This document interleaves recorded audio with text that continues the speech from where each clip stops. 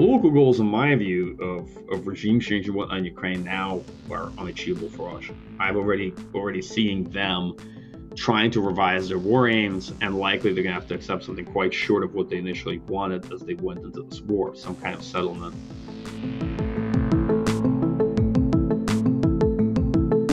Three weeks ago, Russia launched a full-scale invasion of Ukraine, starting a cataclysmic war in Europe not seen since 1945.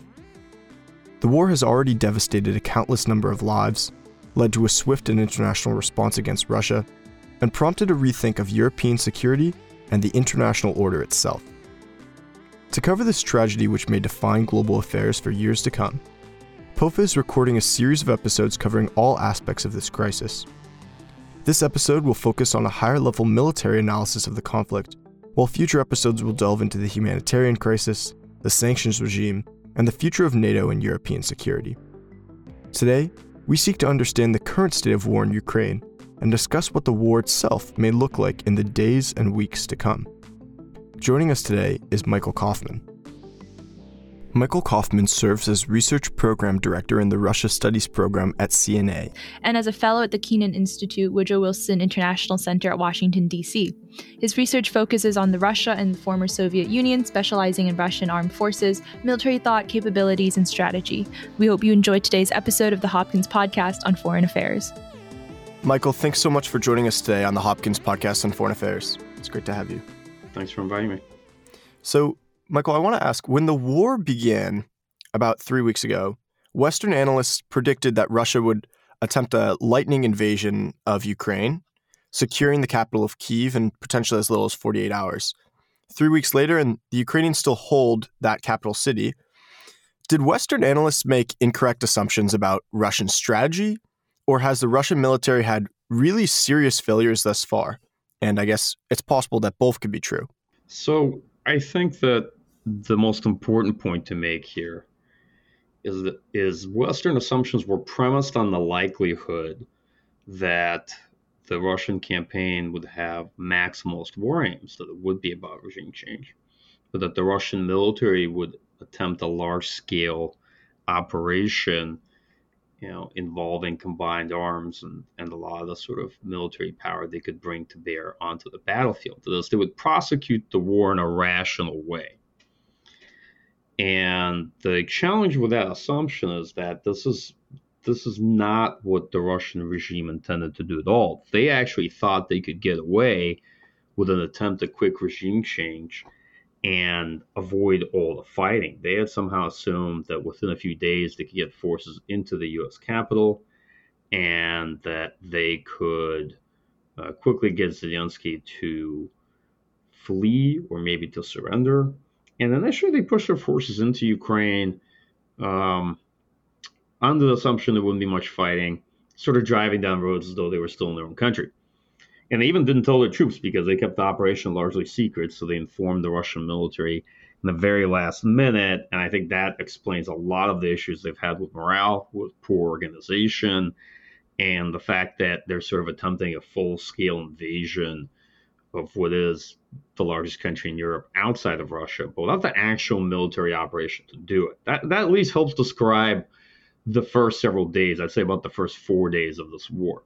So, yeah, I would say if there's one mistake that was made by Western analysts is assuming a rational force employment and that the Russian political leadership assumptions would be bad, but that nonetheless the military, right, would recognize that the scale and scope of the operation they're attempting would require them to make serious preparations and conduct sort of what you would consider to be a proper war effort. And that's not at all what happened. So then you could see them realizing that they'd made a major miscalculation and making adjustments to put together a combined arms operation several days into the war. Right. So, Michael, I guess, so Putin has, the way that he discusses the war as a special operation rather than calling it a war. Do you say that's fair, that, the Kremlin really did think that this would be a special operation and not a war itself? Yeah, it's actually his war. It really is Putin's war. And he really thought that he could conduct a special operation to quickly attain regime change in Ukraine. That this whole thing could be over in a matter of days. Right. And it is special in the sense that it's also the preparations for it, at least within much of the Russian military, were covert. That is, I think knowledge was kept at fairly high levels, and most junior officers in the Russian military didn't realize they were going to be going across the border until very, very late into the preparations. So, believe it or not, it actually is that, and it's not. It's actually historically not that far outside the norm of classic blunders in attempting regime change and other operations that, if not Russia, certainly the Soviet Union had attempted to pull off. And I guess, Michael, could you maybe describe to our listeners some of the things that the Ukrainians, or maybe the Ukrainian armed forces have done that have really surprised Russia or made it harder for them to actually complete its aims in a quick manner that it originally intended?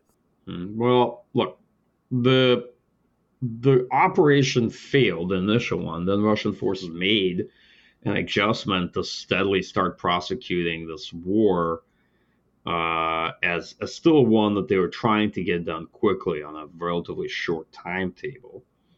Ukrainian forces had chosen to focus on defending cities, and so their strategy is much more leveraging the urban terrain, which strongly favors the defender, and not providing sort of massed formations for Russian forces to engage. And this, of course, frustrates the Russian military, not only because it's not really fighting the way it normally trains and organizes to fight. This is not doctrinally a conflict that I think for the Russian military is one they find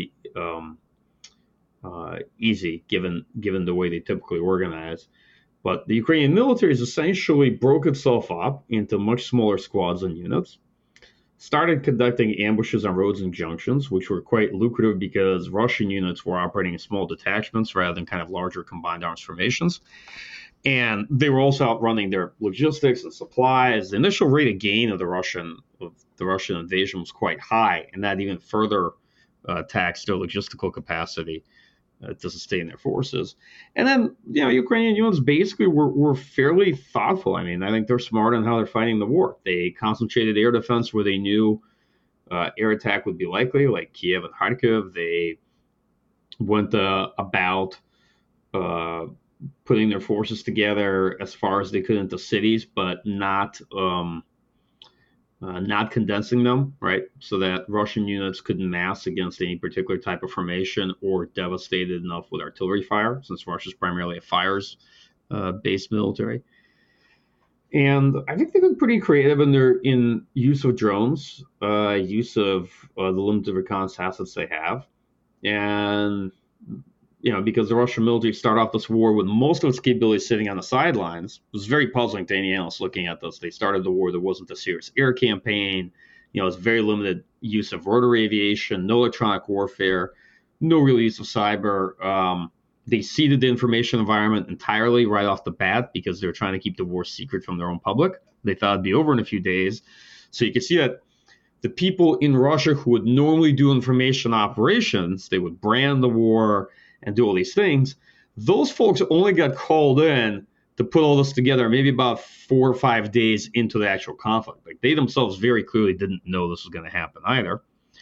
And so a lot of Russian capabilities in the first week of the war were essentially not used. And I gave the Ukrainian military a lot of opportunity. Basically, Russia traded away the initiative. Ukrainian forces then were able to easily survive the initial shock of the Russian operation, generate reserves, start organizing, and start putting together proper defenses in urban environments, and getting volunteers and other people together and distributing various capabilities to them, like anti-tank weapons and the like. Right. That makes a lot of sense, and it's really interesting and also connected to my next question, Michael, which is this concept of air superiority. Kind of Western analysts had predicted that Russia would try to seek to establish its own air superiority over Ukraine very early, and we saw this in the first days of the conflict, where Russia began by launching missiles, hundreds of them, at Ukrainian air and air defense systems. I guess, is the failure of Russia to establish air superiority also connected to the lack of initial will to kind of undertake a full-blown war effort, or is there something else going on here? Yeah, so, right. Those were the predictions. It's certainly not just something that the West would do, but something that you would expect Russia to do, see them do in other conflicts. The reason they didn't do it is the same reason they didn't do most of those things. They actually didn't want to substantially engage Ukrainian forces. They didn't want to take losses. They also had pretty restrictive rules of engagement in the first 48 hours of the war, meaning they were trying to not kill Ukrainians or destroy cities, because that would dramatically sabotage your goals. If your goal is to install a pro-Russian government, right, and try to do that within a matter of days, one of the biggest things that will sabotage that effort is if you actually just start destroying cities and inflicting substantial casualties, because you'll turn most of the public who you intend to rule, at least even through a puppet state, against you.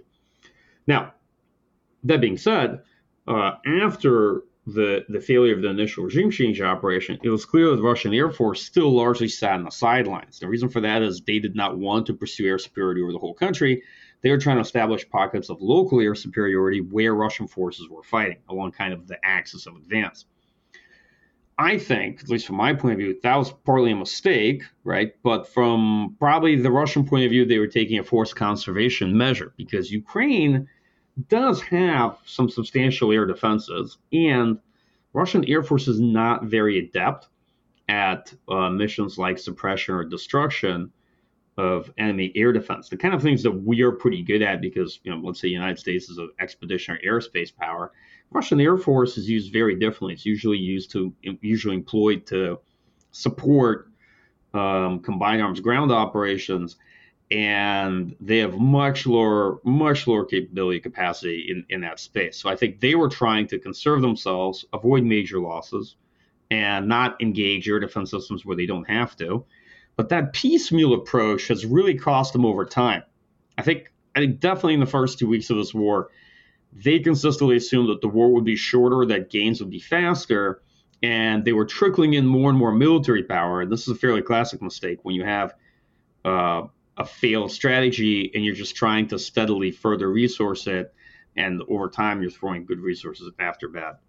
So, having a better understanding now of the initial phase of the conflict, Michael, can you tell us about the current state of the war? What are Russia's current main lines of effort into Ukraine?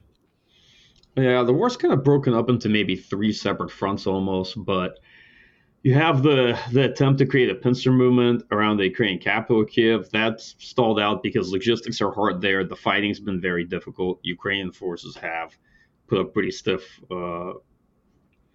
resistance, particularly in urban settings. Russian forces have moved down from the north sufficiently that they have a partial encirclement of the capital, at least in the west.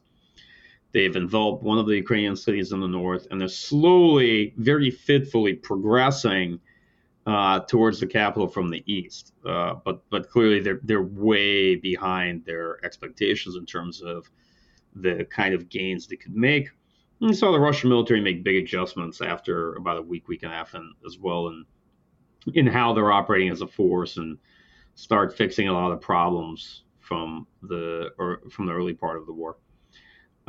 In the east, the fighting had been pretty fierce around Kharkiv, and Russian forces have kind of basically just been pressuring the city through open bombardment against urban areas.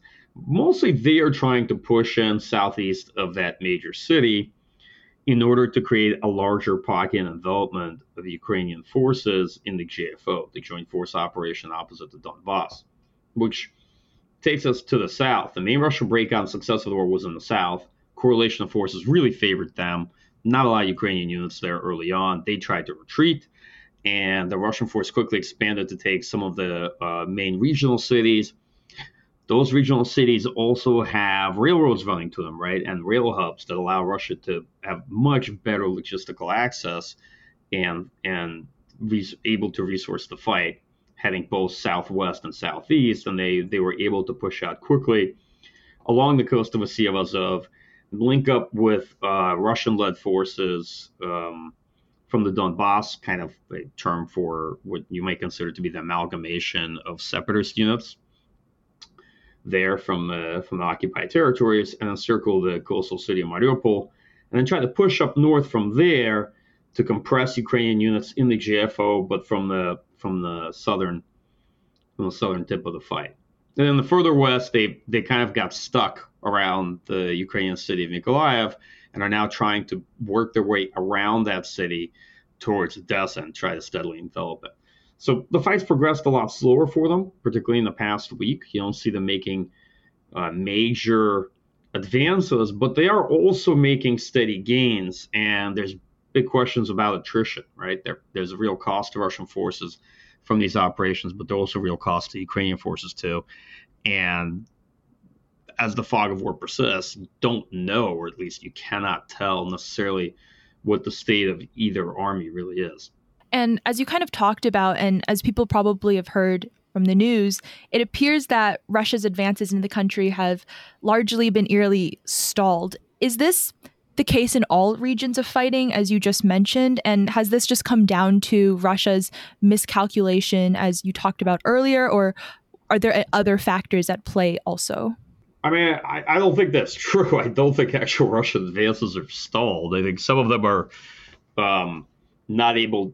Some of them are just not able to make progress because they're at the capital, Kiev, right? And so they're engaged in urban fighting and trying to encircle the city. I actually don't like that term because it's not a fair depiction of what's happening on the battlefield. There are attacks and there are counterattacks by Ukrainian forces. There are areas where Russian advances continue to make slow progress. There are areas where they're getting beaten back.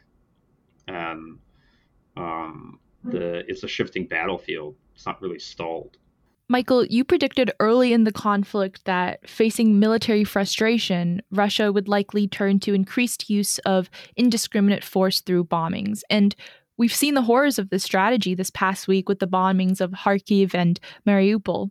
What does Russia hope to achieve with this change in strategy, and what are its costs on the Ukrainian people? Well, it's not a change in strategy. It was clear from the outset that the Russian strategy was to avoid major cities and to get past them, right? Because they don't have the forces to take them. So they're trying to work their way around the big cities, envelop them, and keep moving on to see if they could actually isolate Ukrainian forces. That got a little harder because many of the Ukrainian forces were smart and took to the cities. And try to then disrupt ground lines of communication. So I think, and I don't know, but this is just a guess, that the reason they've resorted to heavy bombardment of some urban areas, in case like Kharkiv, it's because they're actually trying to pressure the city, evacuate civilian population, and then use that as a demonstrative case to other cities in order to see if they can get them to surrender. In cities like Mariupol, that's just heavy urban fighting, and I don't think they have a way of making progress without use of artillery and without actually destroying parts of the cities. And that's not uncommon from previous campaigns. Like anywhere you see them having to engage in heavy urban combat, eventually artillery gets called in, and large parts of the city end up being destroyed in the process. Right, Michael. First, I want to thank you for kind of clearing up some of the misconceptions I had before coming into this conversation about the state of the war, because I think it's really helpful to better understand.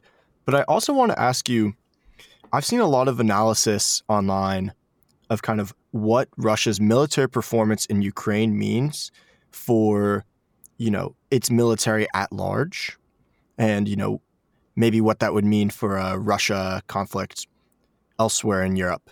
I'm wondering, could you tell us what is fair to kind of conclude about the Russian military so far and what is really overreaching analysis? Right. Well, so, obviously the performance is unimpressive, especially compared to what some people had assumed. The challenge you always get is that in defense communities, the takes won't be nuanced. So people will swing from Russians are 12 feet tall to then arguing that Russians are 4 feet tall, and neither of those are true.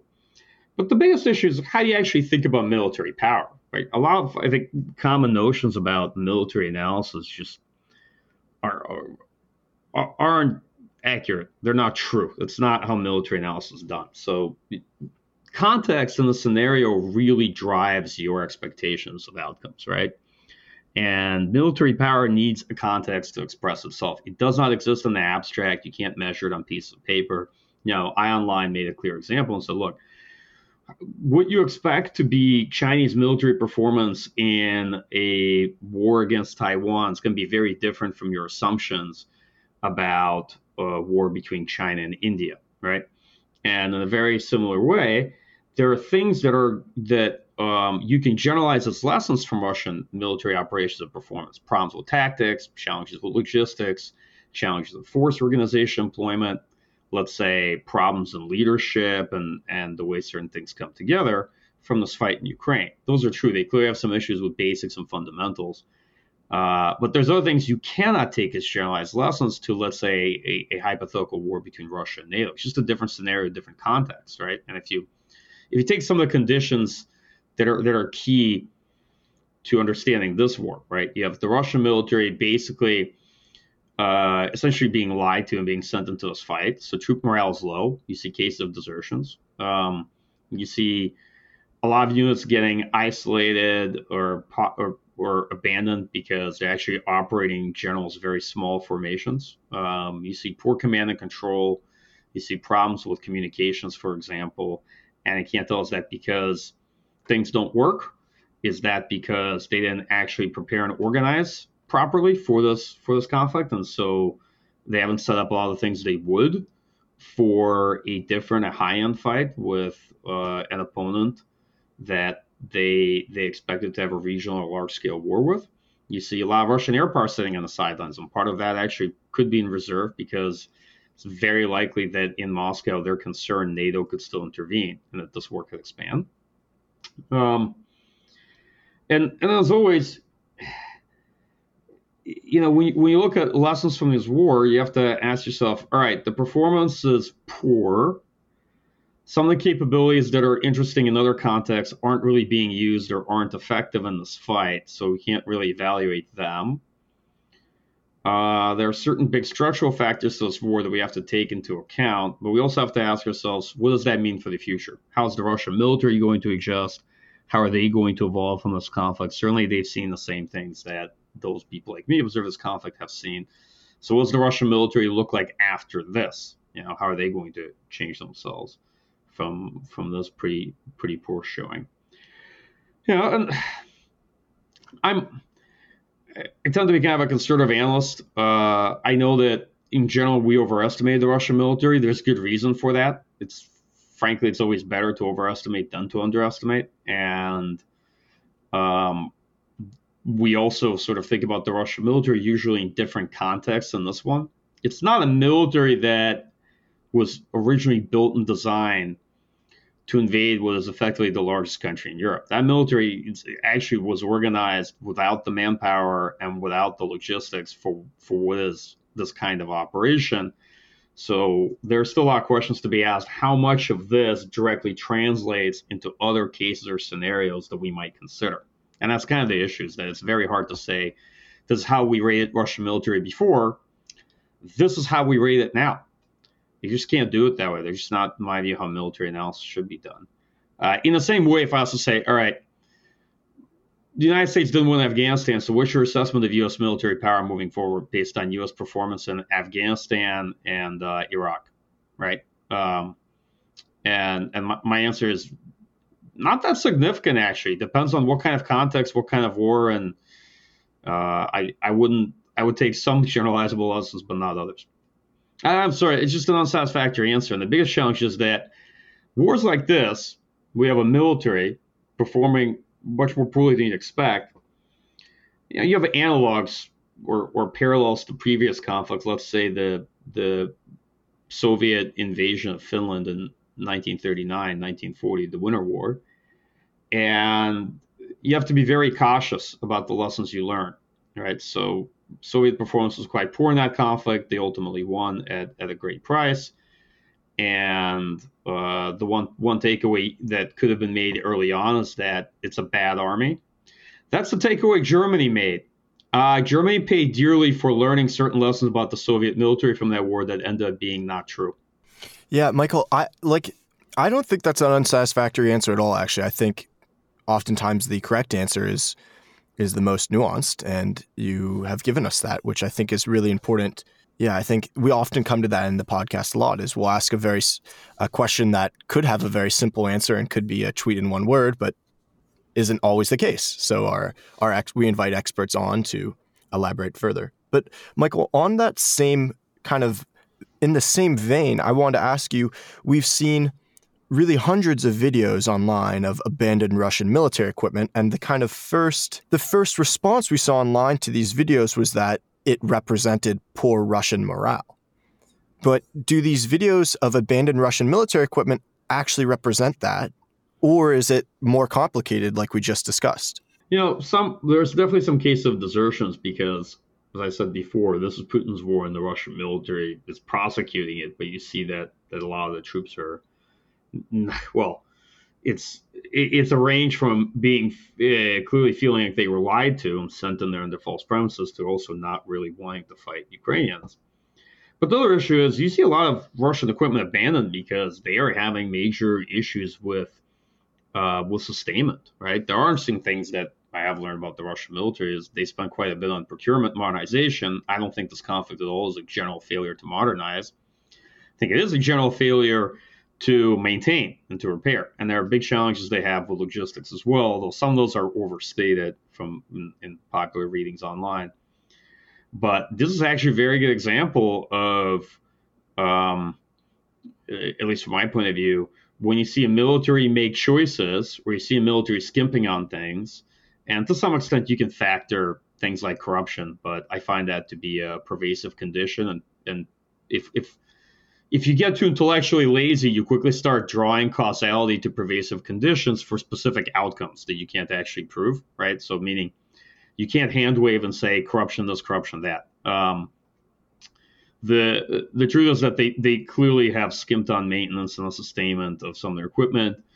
Probably the ratio in their forces, for example, you see of, let's say, BREM or other armor vehicle designed to extract broken down units is pretty low. They have low availability of certain support assets.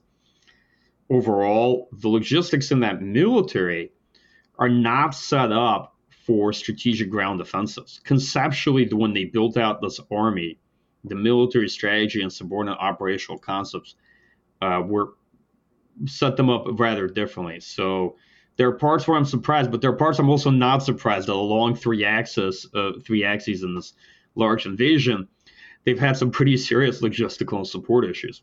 Michael, I wanted to first thank you so much for giving us a great overview of the conflict so far. And I wanted to ask you, looking forward, maybe placing political goals aside where possible, what are Russia's military goals and what are the chances that the Ukrainian forces can stop Russia from achieving them? Is it possible or plausible that the Ukrainians could simply exhaust the Russian forces? Yeah, sure. It's a great question. So first, we should ask something else. What are the political goals? The political goals, in my view, of regime change and whatnot in Ukraine now are unachievable for Russia. I've already seen them trying to revise their war aims, and likely they're going to have to accept something quite short of what they initially wanted as they went into this war, some kind of settlement with Ukrainian leadership. Now, can they still achieve, a military victory? Yeah, of course. War is highly contingent. Russia can win, Ukrainian forces can exhaust them.